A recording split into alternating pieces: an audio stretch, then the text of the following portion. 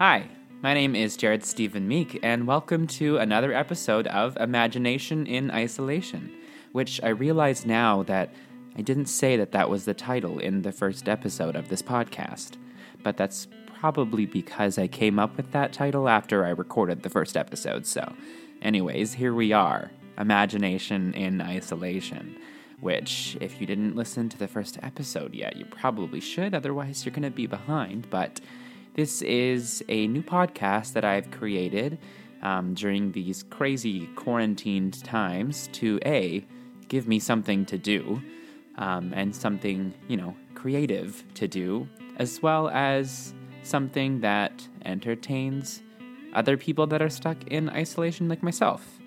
If you didn't know already, I am an actor and playwright, and this is just another creative thing that I can do to keep my days full of something, and hopefully give you something to do, like I said, whether you're trying to fall asleep, whether you're on a social distancing walk, or you're cleaning, or whatever you're doing at home, or anywhere else, a nice 10-15 minutes where you can relax and listen to a story. So today we're diving into Chapter 2 of The Wonderful Wizard of Oz, and then after we've read the chapter, I might spit off a few facts and chat a little bit, and then that's our time. So, let's get into The Wonderful Wizard of Oz.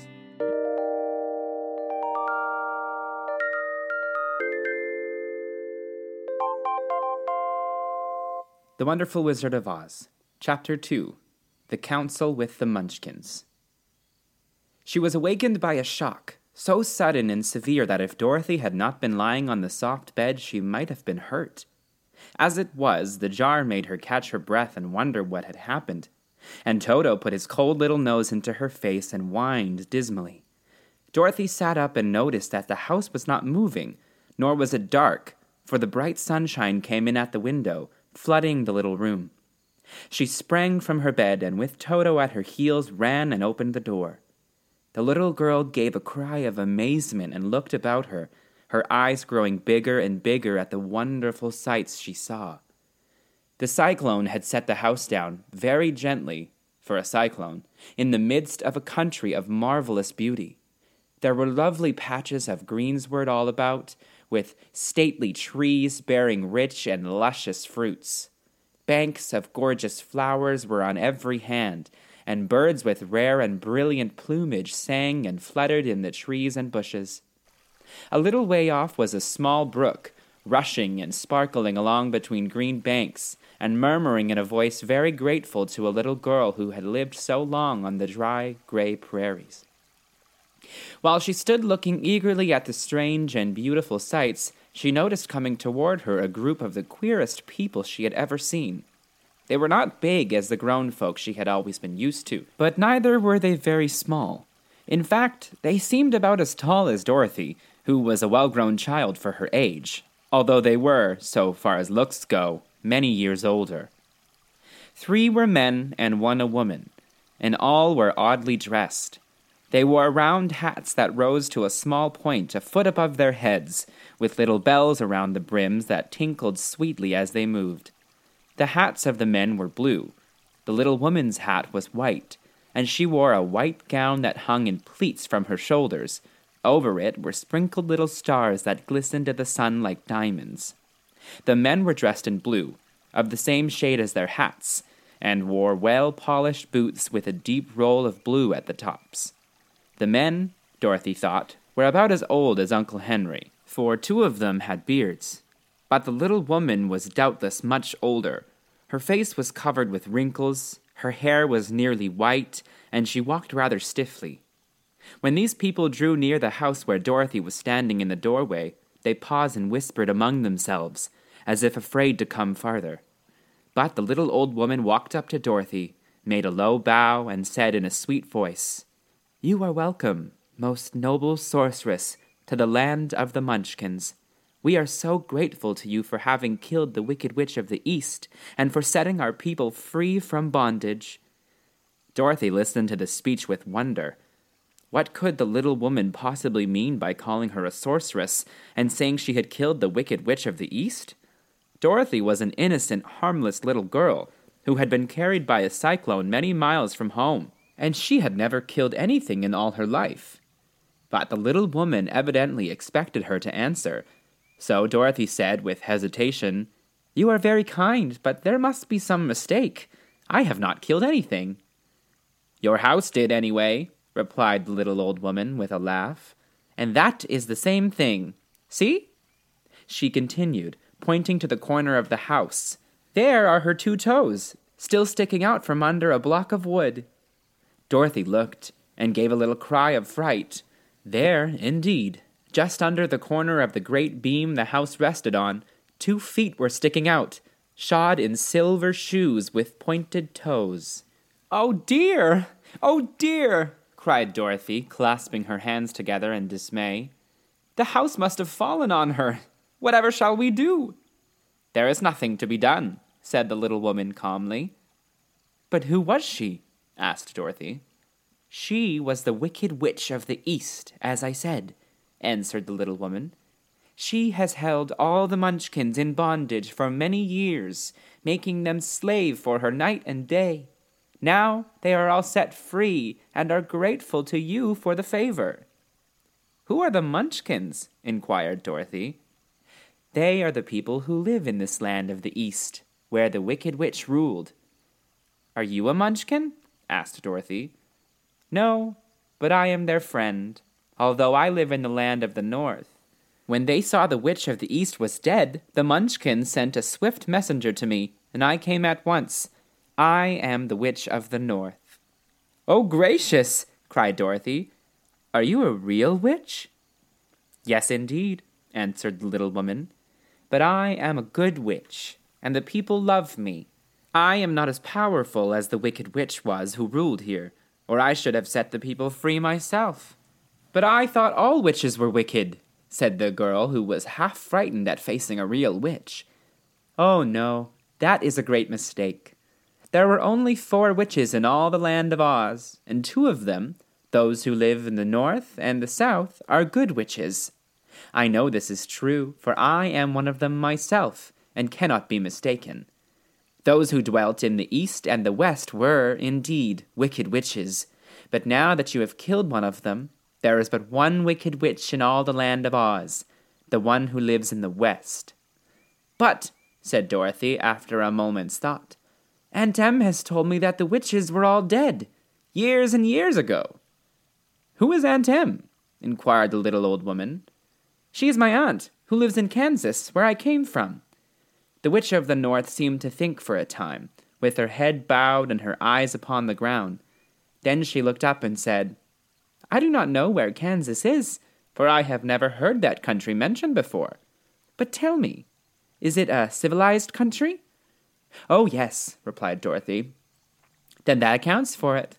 In the civilized countries, I believe there are no witches left, nor wizards, nor sorceresses, nor magicians. But you see, the land of Oz has never been civilized, for we are cut off from all the rest of the world. Therefore, we still have witches and wizards among us." "Who are the wizards?" asked Dorothy. "Oz himself is the great wizard," answered the witch, sinking her voice to a whisper. "He is more powerful than all the rest of us together. He lives in the City of Emeralds." Dorothy was going to ask another question, but just then the Munchkins, who had been standing silently by, gave a loud shout and pointed to the corner of the house where the Wicked Witch had been lying. "What is it?" asked the little old woman, and looked, and began to laugh. The feet of the dead witch had disappeared entirely, and nothing was left but the silver shoes. "She was so old," explained the Witch of the North, "that she dried up quickly in the sun. That is the end of her. But the silver shoes are yours, and you shall have them to wear." She reached down and picked up the shoes, and after shaking the dust out of them, handed them to Dorothy. "The Witch of the East was proud of those silver shoes," said one of the Munchkins, "and there is some charm connected with them. But what it is, we never knew." Dorothy carried the shoes into the house and placed them on the table. Then she came out again to the Munchkins and said, I am anxious to get back to my aunt and uncle, for I am sure they will worry about me. Can you help me find my way?" The Munchkins and the witch first looked at one another, and then at Dorothy, and then shook their heads. "At the east, not far from here," said one, "there is a great desert, and none could live to cross it." "It is the same at the south," said another, "for I have been there and seen it. The south is the country of the Quadlings." "I am told," said the third man, "that it is the same at the west, and that country where the Winkies live is ruled by the wicked witch of the west, who would make you her slave if you passed her way." "The north is my home," said the old lady, "and at its edge is the same great desert that surrounds this land of Oz. I'm afraid, my dear, you will have to live with us." Dorothy began to sob at this, for she felt lonely among all these strange people. Her tears seemed to grieve the kind-hearted Munchkins, for they immediately took out their handkerchiefs and began to weep also. As for the little old woman, she took off her cap and balanced the point on the end of her nose while she counted 1, 2, 3 in a solemn voice. At once the cap changed to a slate, on which was written in big, white chalk marks, "Let Dorothy go to the City of Emeralds." The little old woman took the slate from her nose, and having read the words on it, asked, "Is your name Dorothy, my dear?" "Yes," answered the child, looking up and drying her tears. "Then you must go to the City of Emeralds. Perhaps Oz will help you." "Where is this city?" asked Dorothy. "It is exactly in the center of the country, and is ruled by Oz, the great wizard I told you of." "Is he a good man?" inquired the girl anxiously. "He is a good wizard. Whether he is a man or not, I cannot tell, for I have never seen him." "How can I get there?" asked Dorothy. "You must walk. It is a long journey, through a country that is sometimes pleasant and sometimes dark and terrible. However, I will use all the magic arts I know of to keep you from harm." "Won't you go with me?" pleaded the girl, who had begun to look upon the little old woman as her only friend. "No, I cannot do that," she replied, "but I will give you my kiss, and no one will dare injure a person who has been kissed by the Witch of the North." She came close to Dorothy and kissed her gently on the forehead. Where her lips touched the girl, they left a round, shining mark, as Dorothy found out soon after. "The road to the City of Emeralds is paved with yellow brick," said the witch, "so you cannot miss it. When you get to Oz, do not be afraid of him, but tell your story and ask him to help you. Goodbye, my dear." The three Munchkins bowed low to her and wished her a pleasant journey, after which they walked away through the trees. The witch gave Dorothy a friendly little nod, whirled around on her left heel 3 times, and straightway disappeared, much to the surprise of little Toto, who barked after her loudly enough when she had gone, because he had been afraid even to growl while she stood by. But Dorothy, knowing her to be a witch, had expected her to disappear in just that way, and was not surprised in the least.